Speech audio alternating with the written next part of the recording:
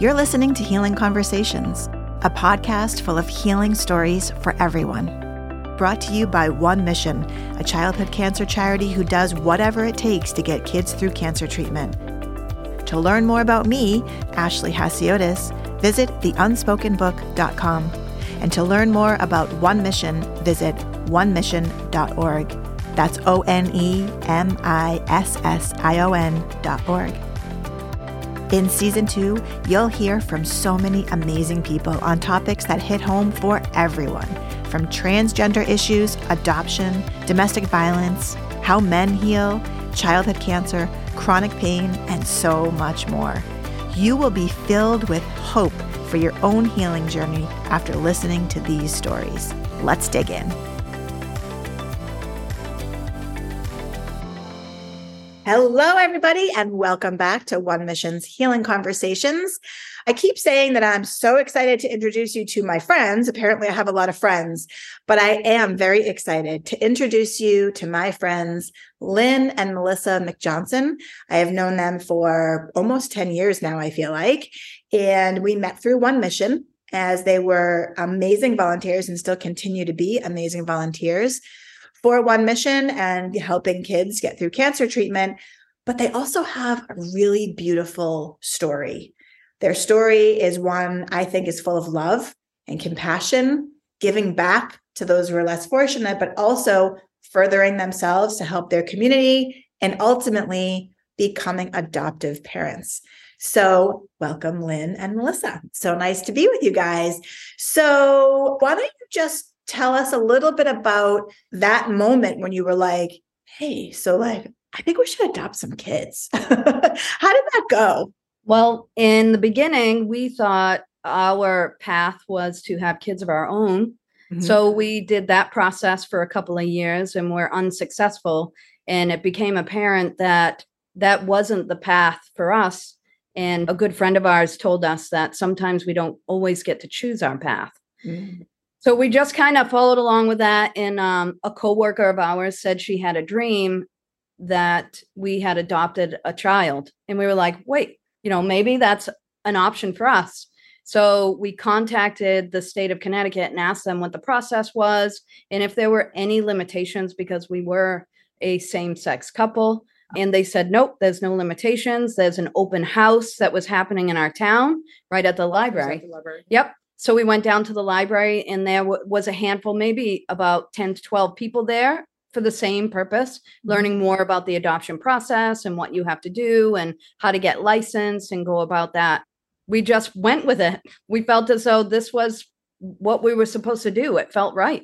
That sounds amazing. Were you feeling so amazing or were you like, oh my gosh, how do we do this? And were you a little worried at all about like, oh my gosh, we're going to go from not being parents? Like, it's not like you had the opportunity to be pregnant for 40 weeks where you could adjust to being, a new parent. You guys went from like, I guess the question is, how long was that process from the time that you made the decision to the time that you actually adopted your first little one? Well, I think we went to the open house in like January of 2017. Mm-hmm. And then we had to wait for classes to open up. There's a 16-week class that's required in the state of Connecticut, and it's the same class for fostering and adopt. So we had to wait for one of those to open up, and that opened up towards the end of the year. Mm-hmm. So we didn't complete our classes until December of 2017. Okay. And then we had to get licensed. So then they do the background check. They come to they're in and out of your house constantly. They learn more about you than you know about yourself.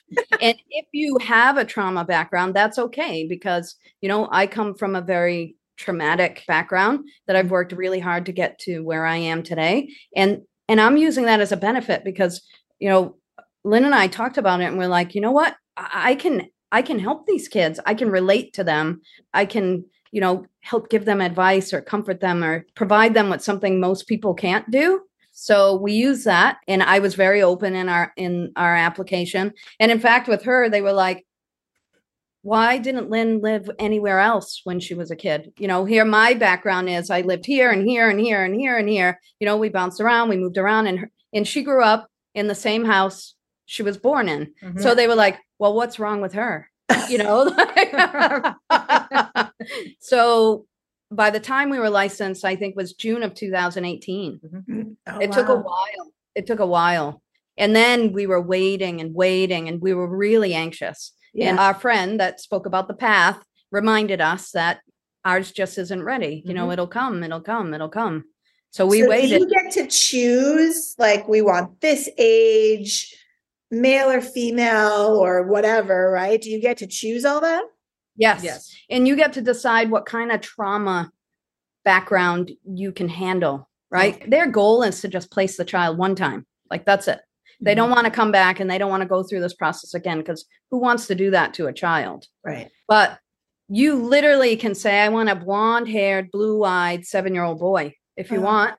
Or you can say, there's no preference to, you know, what they look like or what their past is. So I think we said between 5 and 10 boy, right? That was it. I don't think we were specific about anything. We just said, you know what? We'd like to open our home to a boy that's between the ages of 5 to 10, because we thought we could relate to him better than a girly princess girl, you know?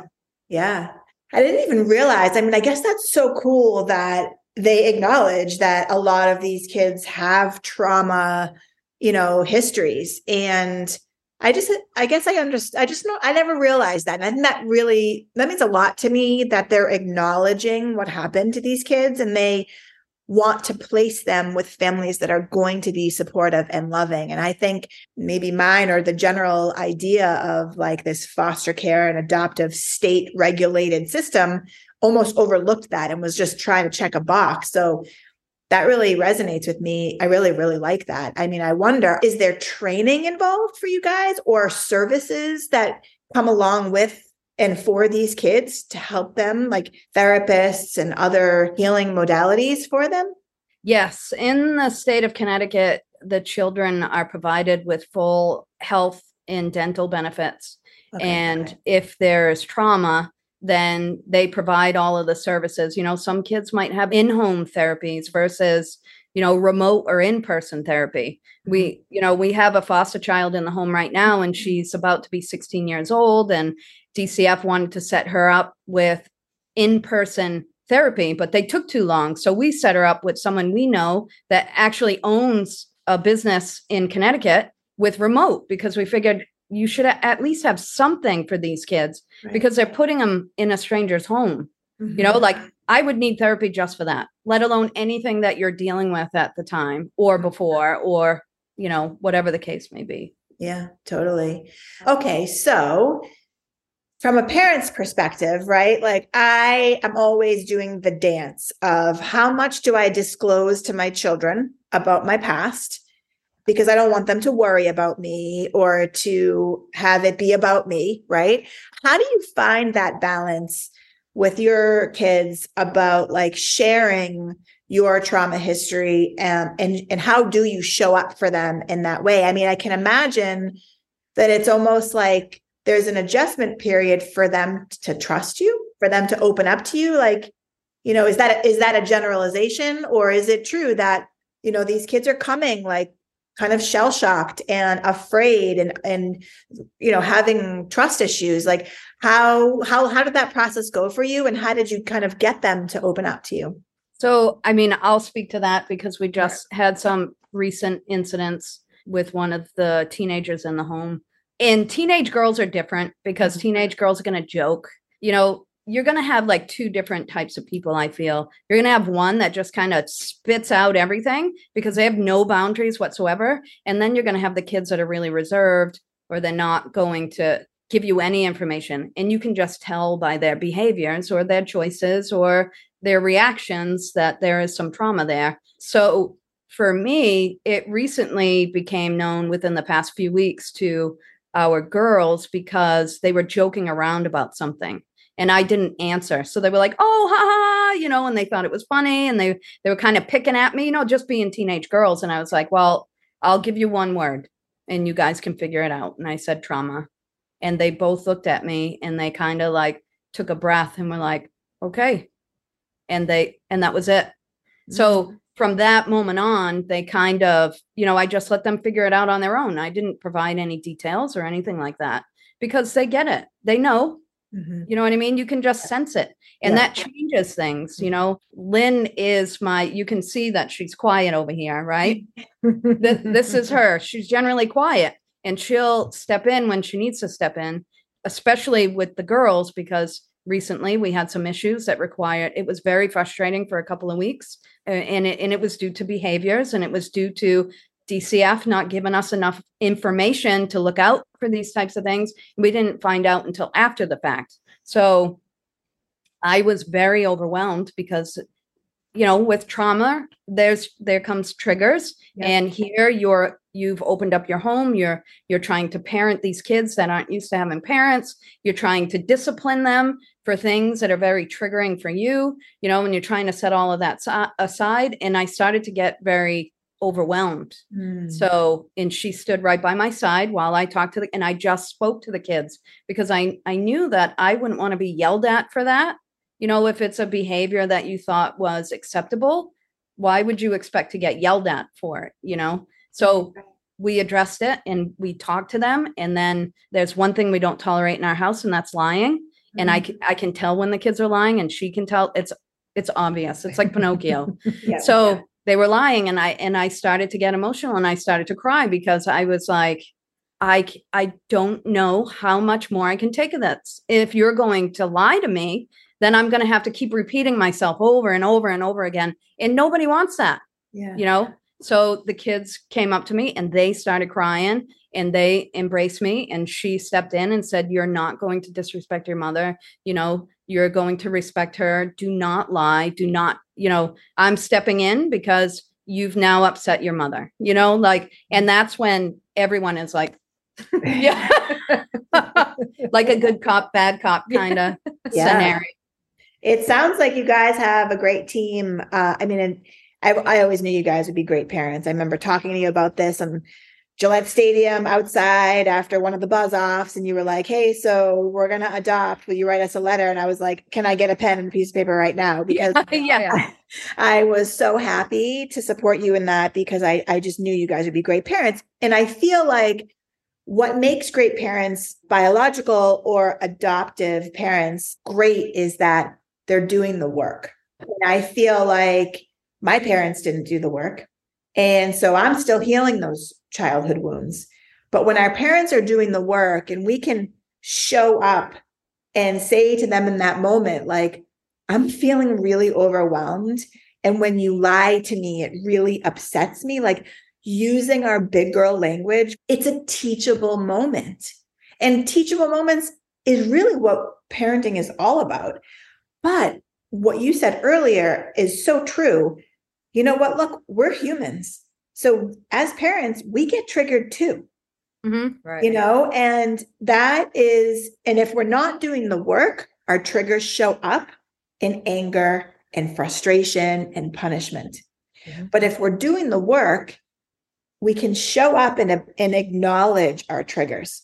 And we can say, "Hey, this is what's happening." If you have to apologize for whatever behavior, like I have to apologize to my kids a lot, right? Like, "Really sorry about that. I was full of anxiety, and I'm sorry if that upset you. But here's what was going on in my mind," right? And I feel like I said, I thought you guys always knew you'd be amazing parents. And I feel like this is like what I call ancestral healing, right? Like, you're breaking patterns, not only for yourself, but you're breaking patterns for these kids. And I think that is honestly what it's all about. Yeah. You know? So what advice do you have for anybody who's thinking about, starting this process, aside from the, showing up to the state and asking for, "How do I do this?" How do you did you try to mentally prepare yourselves? And if so, how, and how can somebody do that?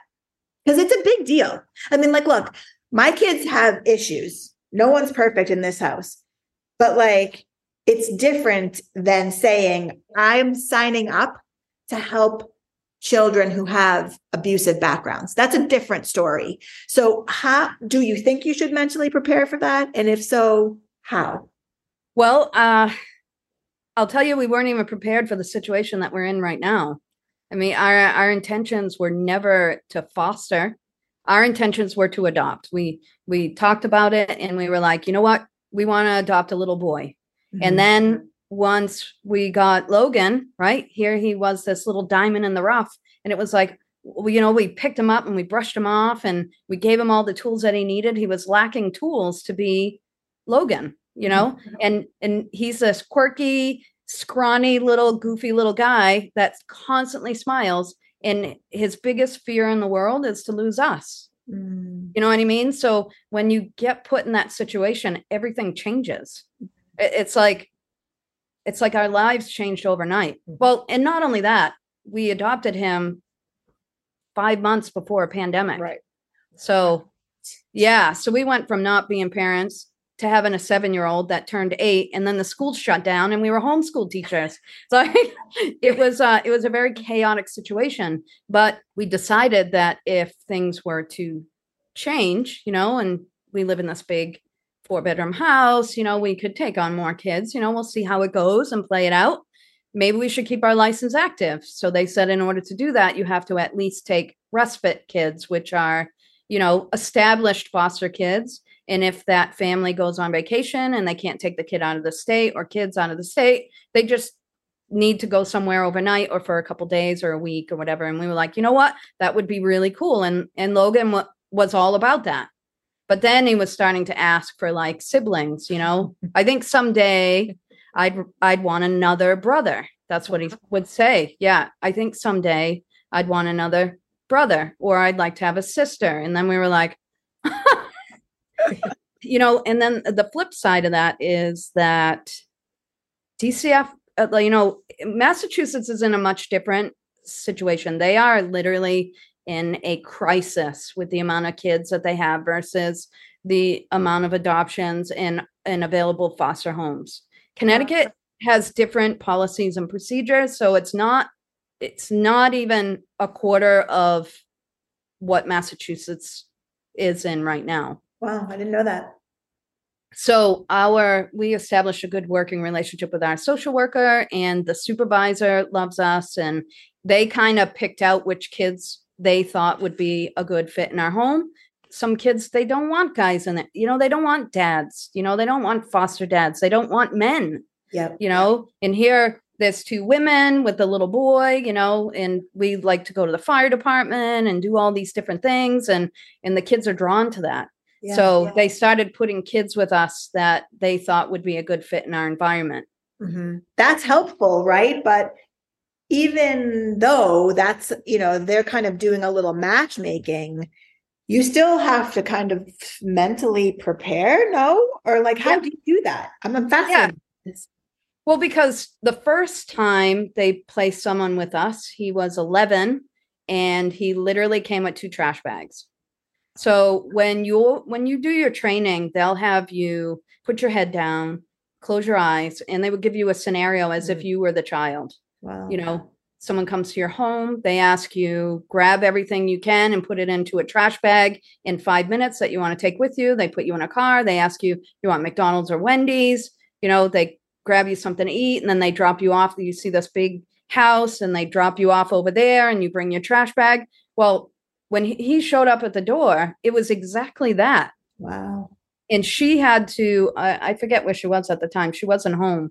So I was home by myself with Logan, and they dropped him off, and here he comes with his trash bags and like 2 matching duffel bags, that was obviously gifted to him. Yeah. And he was just spending the night, and they were going to pick him up and bring him to school the next day. So I sat down with him and I asked him why he was here, and I asked him what happened, because it was an emergency placement, which means he did something and they wanted him out of the home that he had been in for over a year. Wow. So he was very honest, and he spoke right up, told me exactly what he did. He put his hands on his foster mother because she cornered him and he felt like he couldn't get away. He was having a behavioral issue, and she backed him into a corner, and he reacted, and he felt really bad about it, but he was honest and told me. And then he showed me how to solve a Rubik's Cube. Right. And I'm like, I can't let this kid go to school with his trash bags. Like, how do you even do that at that point? Like, what?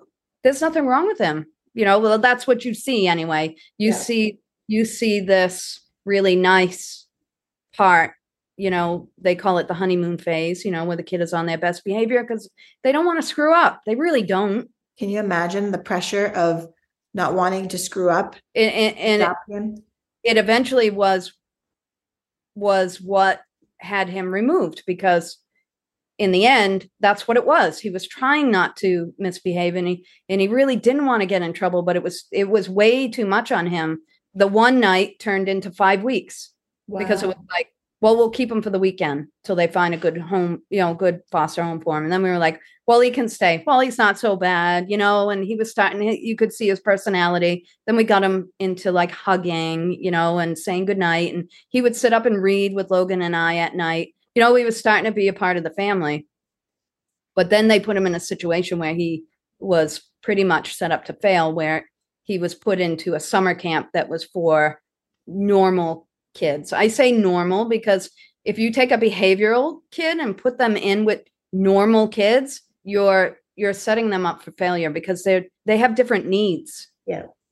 So there was an incident that had happened, and we asked DCF to remove him because we weren't the right home for him. We weren't able to provide the support, therapeutic home, they call it, where his behavioral needs could be tended to. Right. So it really, really sucked, because I was crying and he was crying, and it was, you have this kid who had no emotions when he first showed up to being completely attached to us. Uh-huh. And he had was ready to have a breakdown right in front of our eyes in the driveway when we were putting his stuff in the car. And I just kept holding him and I said, we're going to see you. This isn't the end, we will be a part of your life. No matter what, we will find you. So wow. that was awful. Yeah, it sounds awful. But it sounds heartbreaking. Yeah, but you have to admit what's best for the kid. If we're not able to provide them with what they need, then why would we, I don't want to say keep them, but why would we have them in an environment that's not right for them? Mm-hmm. Yeah. Looking back on that situation and all of the other ones that came before and after that, is there anything that you would do differently? I don't think so. No, we were just kind of on autopilot. Mm-hmm. You know what I mean?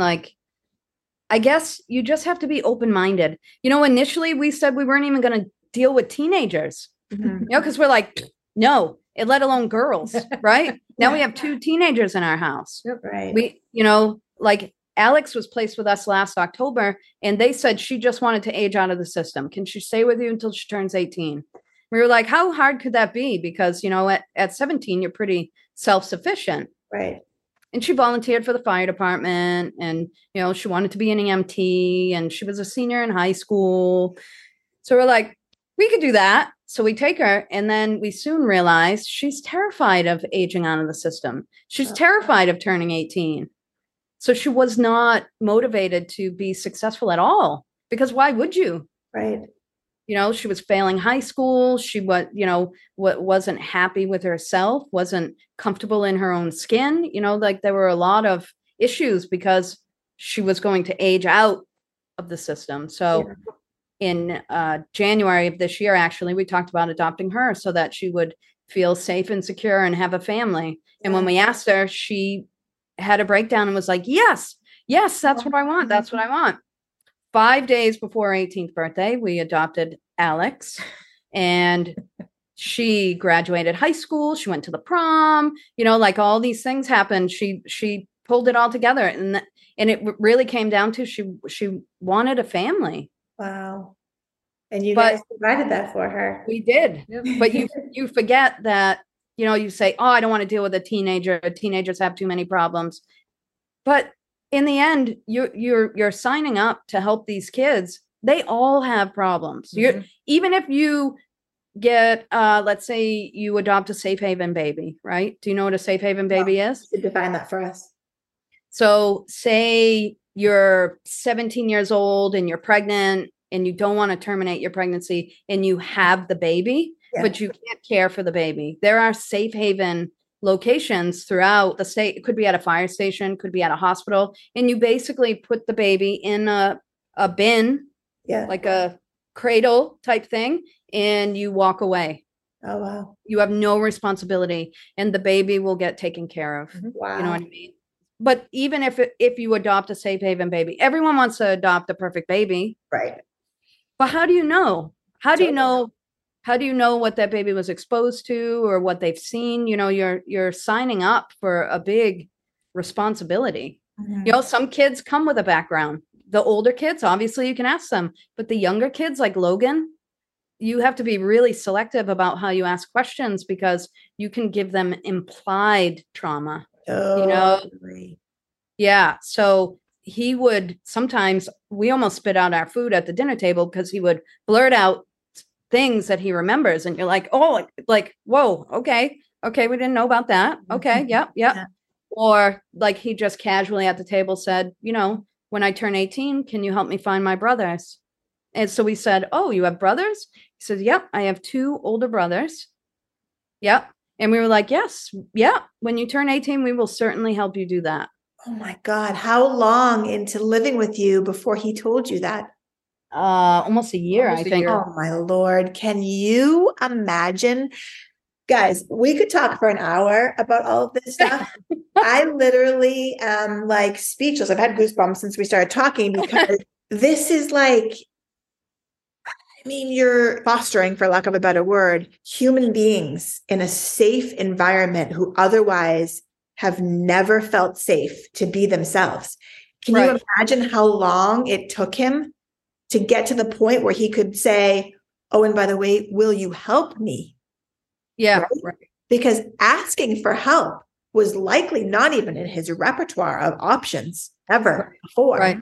And you guys created this safe environment for him to say, hey, guess what? I need help. And also, by the way, I have family. Yeah. I mean, literally, I have goosebumps everywhere. I think what you guys are doing and will continue to do is of the utmost importance, truly and honestly, even above and beyond, I think, having a biological family. Not to say that what the majority of us do is wrong, obviously not, but to go out of your way to help a child heal and to provide a true home is God's work. Honestly, I do believe that. So last question, 2 or 3 points. Again, I think I asked this, but I think we got derailed. You know, what would you give for advice for families who want to do what you're doing? You want to give advice? Not really. Lynn, you know, she's the silent type in the back. She is. I am the Hey, but she's here. I am She's here. here. Agreed. She's here. Physically and mentally here. Yes. Yeah. Yeah. I mean, first and foremost, you have to go with your heart, but you also have to go with your head too. So you got to go all in. Yeah. You do have to go all in. So don't be wishy-washy on your decisions, is what you're saying. Correct. Yes. Yeah. Don't let like, if you're not capable of taking care of the kids, don't be hard on yourself about it.